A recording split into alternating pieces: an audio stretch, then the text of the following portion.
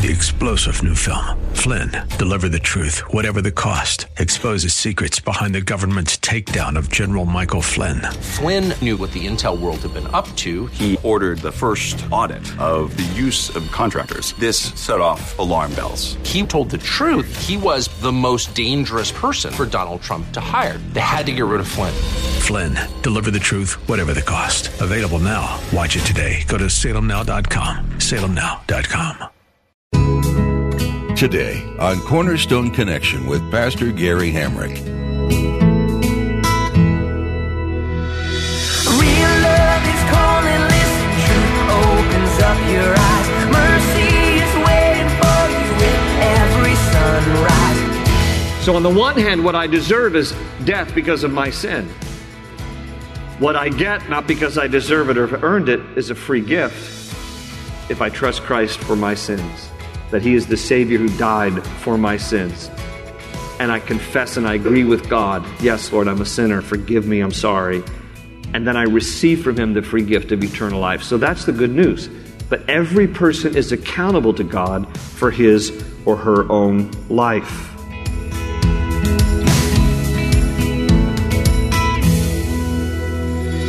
This is Cornerstone Connection, the radio ministry of Pastor Gary Hamrick of Cornerstone Chapel in Leesburg, Virginia. Pastor Gary is teaching through Ezekiel. As our knowledge of God and His ways grows, so should our convictions and lifestyle to reflect it. The more you know, the more you are held responsible for. Today, Pastor Gary takes you to Ezekiel to show you that every individual is personally accountable to God for his or her own actions. Excuses that blame others around you instead of taking responsibility for yourself only hinders your relationship with God, whose heart is for all people to turn to Him from their sin and not perish. At the close of Pastor Gary's message today, I'll be sharing with you how you can get a copy of today's broadcast of Cornerstone Connection. Subscribe to the podcast or get in touch with us. But for now, let's join Pastor Gary in the book of Ezekiel, chapter 1, as he continues his message, The Theology of Responsibility. Hope is an open ocean, jump in and you'll find the cornerstones, your connection, run towards your new life. I mean, that's in Genesis chapter 3. He says to God, you, the one you gave to me. And so he blame shifts. And then God says to Eve, all right, what about you? And she's like, well,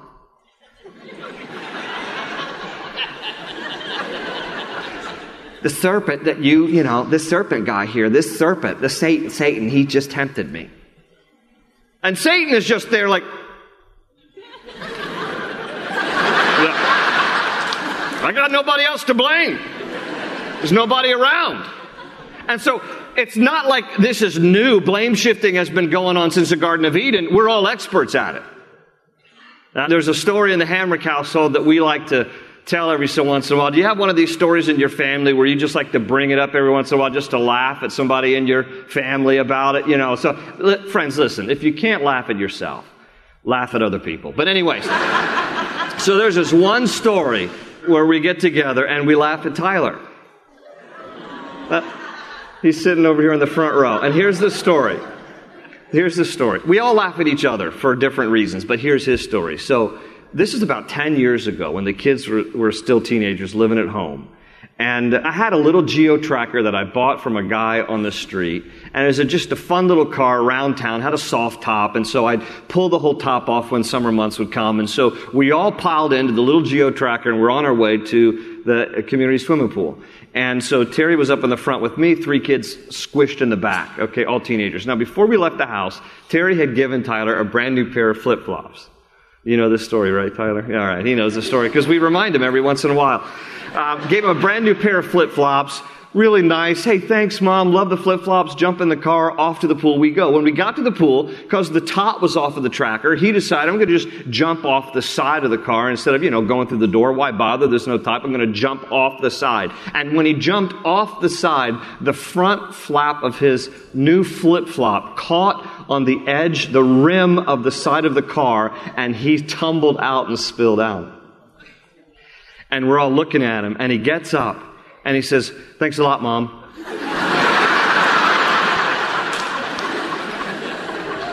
And we're like, what? Thanks a lot, mate. Because if you hadn't given me these flip-flops, I would not have fallen out of the car. So that's our fun story with Tyler. Give him a hand, everybody. That's our fun story for Tyler. And so to this day, we're like, remember when you fell out of the car and you blame Mom for giving you the flip-flops? But we're all experts at this. This is the kind of thing that we do. And if we don't blame somebody, we will make excuses for ourselves. And we'll talk about our parents, and we'll talk about our family of heritage, and we'll make excuses for ourselves. We'll say things like, well, I am the way I am because my mom never really gave me any hugs. Or mom wasn't around, dad wasn't around, dad was a drinker, and so, or we'll say things about our own heritage. Well, the reason I drink a little too much is because I'm Irish. You know how the Irish are, it's magically delicious, and so we have drinkers because we're Irish. Or, I know I have a temper, but I'm Italian. That's just the way Italians are. I know I'm cheap because that's the way Scots are. I'm Scottish, and so we say these kinds of things. I know I'm irritable, but that's because I got some low blood sugar. I just need to eat some food. And so on it goes. And we love to make excuses, and we love to blame. Benjamin Franklin once said, quote, "He that is good for making excuses is seldom good for anything else." A journalist by the name of Sidney J. Harris, who died many years ago, he said, quote, "We have not passed that subtle line between childhood and adulthood until we move from the passive voice to the active voice. That is, until we have stopped saying, 'it got lost,' and say, 'I lost it.'" His point is well taken. He said, kids talk in passive tense. It got lost. I don't know. But adults own it. Should. We should say, "I lost it."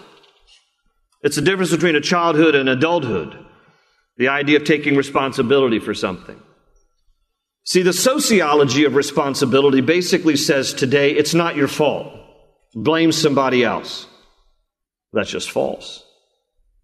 The psychology of responsibility says if you take responsibility, it empowers you. If you blame others, you victimize yourself. Well, there's some truth to that.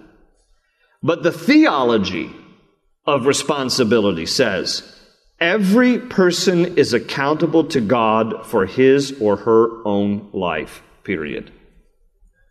Every person is accountable to God for his or her own life. This is what chapter 3 is about here in Ezekiel. Notice in verse 17, where God starts out by saying to Ezekiel, "Son of man, I have made you a watchman for the house of Israel. Therefore, hear a word from my mouth and give them warning from me." Now, notice there in verse 17, he addresses Ezekiel as Son of Man.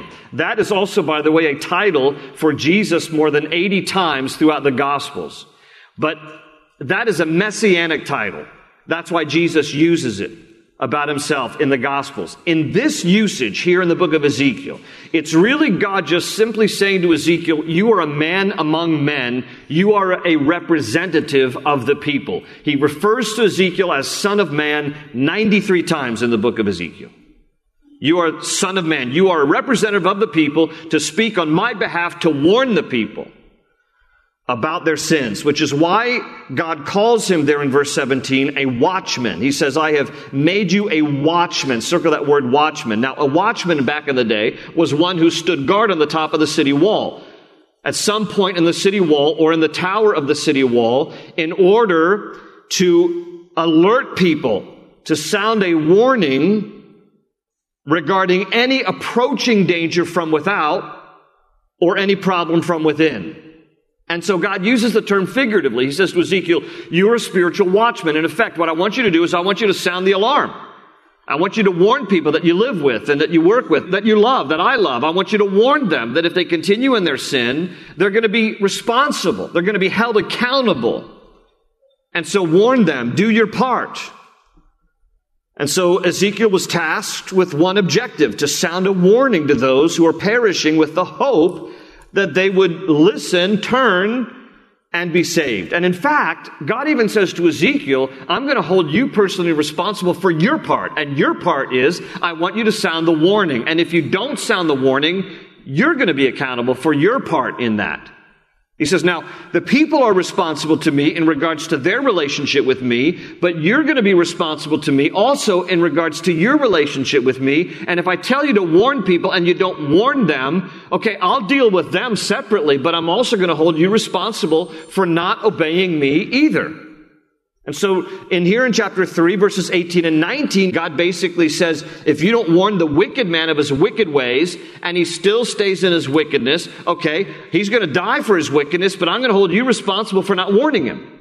At the same time, if you do warn him, and he stays in his wickedness, you've done your part, and I'll deal with him separately. And then in verses 20 and 21, God talks about the righteous, and he says, listen, if a righteous man forsakes his righteousness, and you don't warn him, you're both responsible individually. You know, Ezekiel was not responsible for the righteousness or the wickedness of the people. Ezekiel was just responsible for his own relationship with God, to do what God told him to do. And God was going to deal separately with either the wicked or the righteous because of their responsibility that they had towards him. In other words, the wicked man will die for his wickedness. The righteous man would live for his righteousness. And Ezekiel, you better do your part to warn them. That's the summary there of chapter 3. And basically there are 3 quick points I want to make about the theology of responsibility. And the first one is what I've already stated, that every person is accountable to God for his or her own life. Now, if that concerns you, because you know that you, like everyone else in this room, have said some things and done some things and thought some things that are pretty wicked, well, here's the good news. The good news is that God wants every single one of us to take responsibility for our sin. For our sinful condition, our sinful practices, our sinful thoughts. He wants us to take responsibility to own our sin. But the good news is that He has provided a way through Jesus for us not to have to suffer the consequences for our sin. You see, He wants us to take responsibility for it. You know the idea behind the word confess your sins before the Lord? The whole literal meaning behind the word confess simply means to agree with God. It's basically agreeing with God's evaluation of the condition of humanity. That mankind is fallen. We are all sinful. None of us is perfect. We fall short of the standard of God. And if we would acknowledge that and agree with God and then confess, in other words, acknowledge our sinful condition before God, agree with God, and then receive from Him the free gift of salvation through faith in Jesus Christ, then we own our sin, but we don't have to suffer the consequences for it. Because the penalty intended for us was placed on Jesus on the cross. Listen, this is Romans 6:23. For the wages of sin is death, but the gift of God is eternal life through Christ Jesus our Lord. Now listen to that again. The wages of sin is death. The wages of sin. The wages of sin. What are wages? Wages are payments. It's something that we've earned. It's payment for something that we've earned. The idea behind that verse is the wages of sin is death. You have earned something as a result of your sinful life. There's a pension plan for sinners. It's called death. That's what it means. The wages of sin is death. You've earned something over the course of your life. And the pension plan is death. But, the rest of the verse, but the gift of God, all right? A gift versus wages. Wages are something that you earn, something you deserve. A gift is something you haven't earned, don't deserve. It's freely given. The gift of God is eternal life through Jesus Christ our Lord. So on the one hand, what I deserve is death because of my sin. What I get, not because I deserve it or have earned it, is a free gift if I trust Christ for my sins. That He is the Savior who died for my sins. And I confess and I agree with God. Yes, Lord, I'm a sinner. Forgive me. I'm sorry. And then I receive from Him the free gift of eternal life. So that's the good news. But every person is accountable to God for his or her own life. Second good news is this. No one is responsible for the sins of his or her parents. Now some of you may say, well, I know that. But do you? Because I know a lot of people who believe that they are destined to repeat the sins of their parents, or at the very least are defined by the sins of their parents. Neither is true. God addresses this in chapter 18. Would you turn quickly in your Bibles to Ezekiel chapter 18? The same theme is addressed in chapter 18 as well. And in chapter 18, I'm going to read verses 1, 2, and 3. Ezekiel writes, the word of the Lord came to me again, saying, this is the word from God in Ezekiel 18, verse 2. What do you mean when you use this proverb concerning the land of Israel, saying, the fathers have eaten sour grapes and the children's teeth are set on edge? As I live, says the Lord God. Underline, as I live, verse 3. Says the Lord God, you shall no longer use this proverb in Israel. Now, your attention, the idea of proverb here in this passage is not like the book of Proverbs in your Bibles, where you have wonderful, godly truisms that are given to us to help us in our life. Okay, that's the book of Proverbs. The word proverb is used here in the sense of just, this is a common saying. This is something that's been repeated long enough and often enough by so many people that you've begun to believe something and God is saying it isn't true, and I want you to stop saying it. I want you to stop saying it. Now, by the way, this whole proverb here, this saying about the fathers have eaten sour grapes and the children's teeth are set on edge, this is not the first time we read this. First time we read of it is back in the book of Jeremiah. You don't need to turn, but it's chapter 31. It's very interesting. In Jeremiah 31, God says to the prophet Jeremiah the same thing. I want you to say to the people of Judah, stop saying this. What's interesting, again, Jeremiah is prophesying at the same time as Ezekiel, just in two different locations, which emphasizes the importance of this because God takes time through Jeremiah to say to the Jews in Judah, and he takes time through Ezekiel to say to the Jews in Babylon who were there in captivity the same thing. He says, I want you to say this across the board in both locations. Stop saying this. Now, what is this saying and what does it mean? Fathers have eaten sour grapes, the children's teeth are set on edge. It's a statement that basically would translate like this. Because our parents ate sour grapes, we tasted the tartness in our mouth. In other words, because of the choices our parents made, we're suffering for it. God says, I want you to stop saying that. You have to be responsible for your own life. You can no longer blame mom or dad, and you cannot believe the lie that what mom or dad did, you are destined to repeat. Because every person is individually accountable and responsible to God. So God says, as I live, there in verse 3, NIV says, as surely as I live, it's an oath. It's a statement of an oath. God is saying, I swear by my name, this shall not be uttered anymore in Israel. Because God knew the damage that it was causing. That people were shirking responsibility because they were saying, well, I am the way I am because of mom and dad. And I do the things I do because of my grandparents and my coach and my aunt and my uncle. All these kind of things that happened to me. Hey, God's got great compassion for the things that have happened to people. There's no question that some people in life have had it harder than others. No doubt about it. But we got to get to the place where we own our own responsibility and stop blaming our decisions and our choices and our lives on other people. We have to say, I want to be responsible for my life before God. And irrespective of what happened in the past, I'm no longer going to blame other people. Now, where did the Jewish people get this from? I'll tell you where they got it from. It was a distortion of the second commandment. In Exodus chapter 20, as part of the commandment about no idols, in Exodus chapter 20, verse 5, God said to them, for I, the Lord your God, am a jealous God, visiting the iniquity of the fathers upon the children to the third and fourth generations. Now, stop right there. That's where they stopped reading it. And the Jewish people assumed that means that God's going to visit the iniquity of my father upon me, third and fourth generation, so I'm destined to repeat what daddy did. Okay? Now, first of all, they stopped reading it. Because he said, I will visit the iniquity of the fathers upon the children of the third and fourth generations for those who hate me. That's the rest of the verse. Not for people who love God, for people who hate God. The spillover effect of iniquity in a household will happen and will affect a singular household. By the way, this has been translated in modern terms to something that you also ought to rid from your vocabulary, generational curses. Get rid of that. It's the same philosophy. It's the same bad, wrong philosophy. Why? The third and fourth generation in Hebrew times lived under one roof. God is not saying this is something that is perpetually handed down from generation to generation. He's saying the residual effect within one household when one father is wicked before God will be, there's going to be a nurturing effect within that household. But the rest of the verse says, but he will give mercy to 1,000 generations. That's verse 6 of Exodus chapter 20. But he will give mercy to 1,000 generations for them that love him.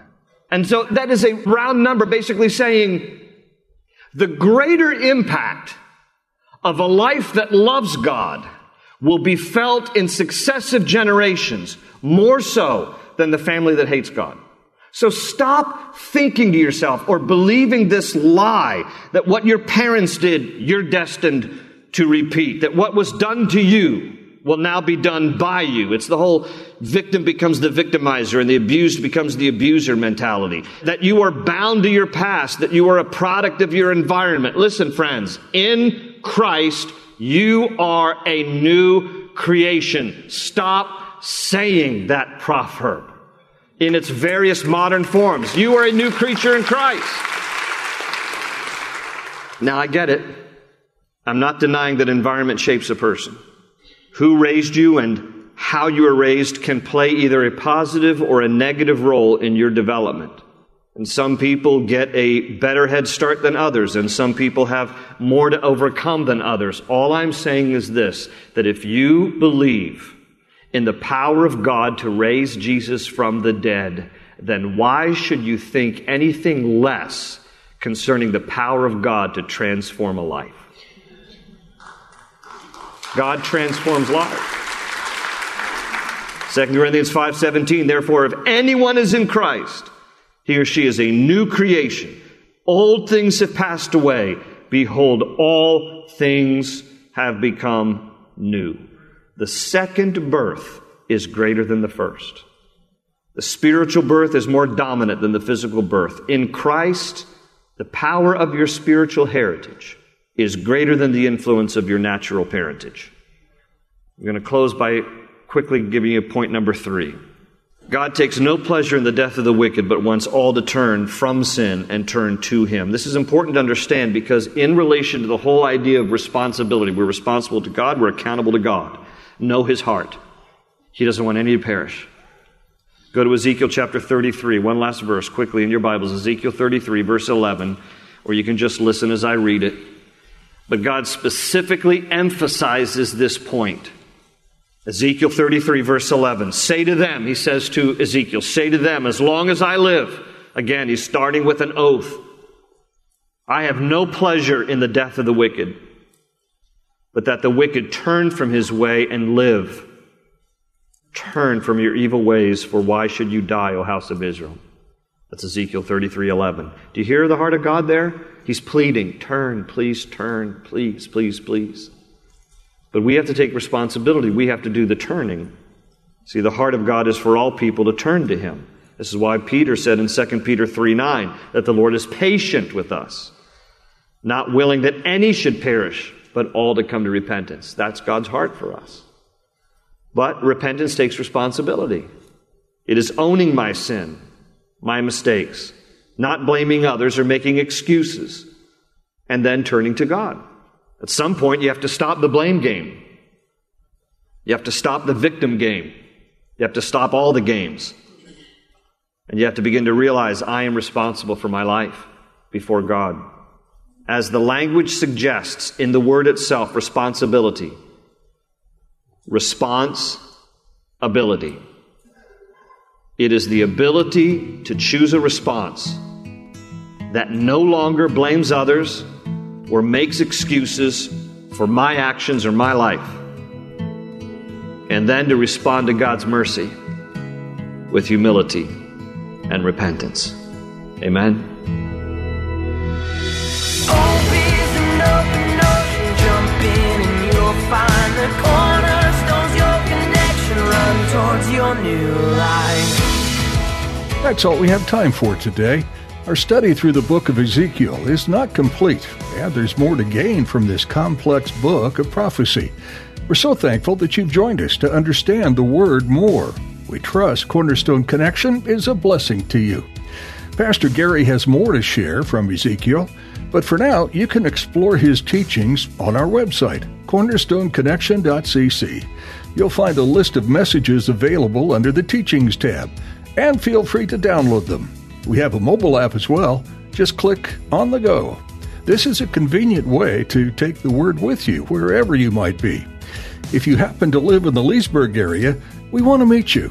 We have several weekend services at Cornerstone Chapel, where we spend time in worship, fellowship, and studying the Bible with Pastor Gary. Look for service times under the About tab on our website. Again, that's cornerstoneconnection.cc. If you live further away and can't make it to one of our services in person, come join us virtually. We live stream each gathering on our website. Well, our time is up for today, but thank you for tuning in. We hope you'll join us again next time when we continue studying through the book of Ezekiel with Pastor Gary right here on Cornerstone Connection.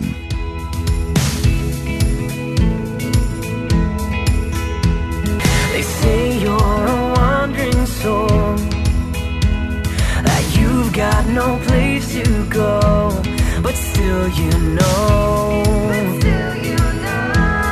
you're not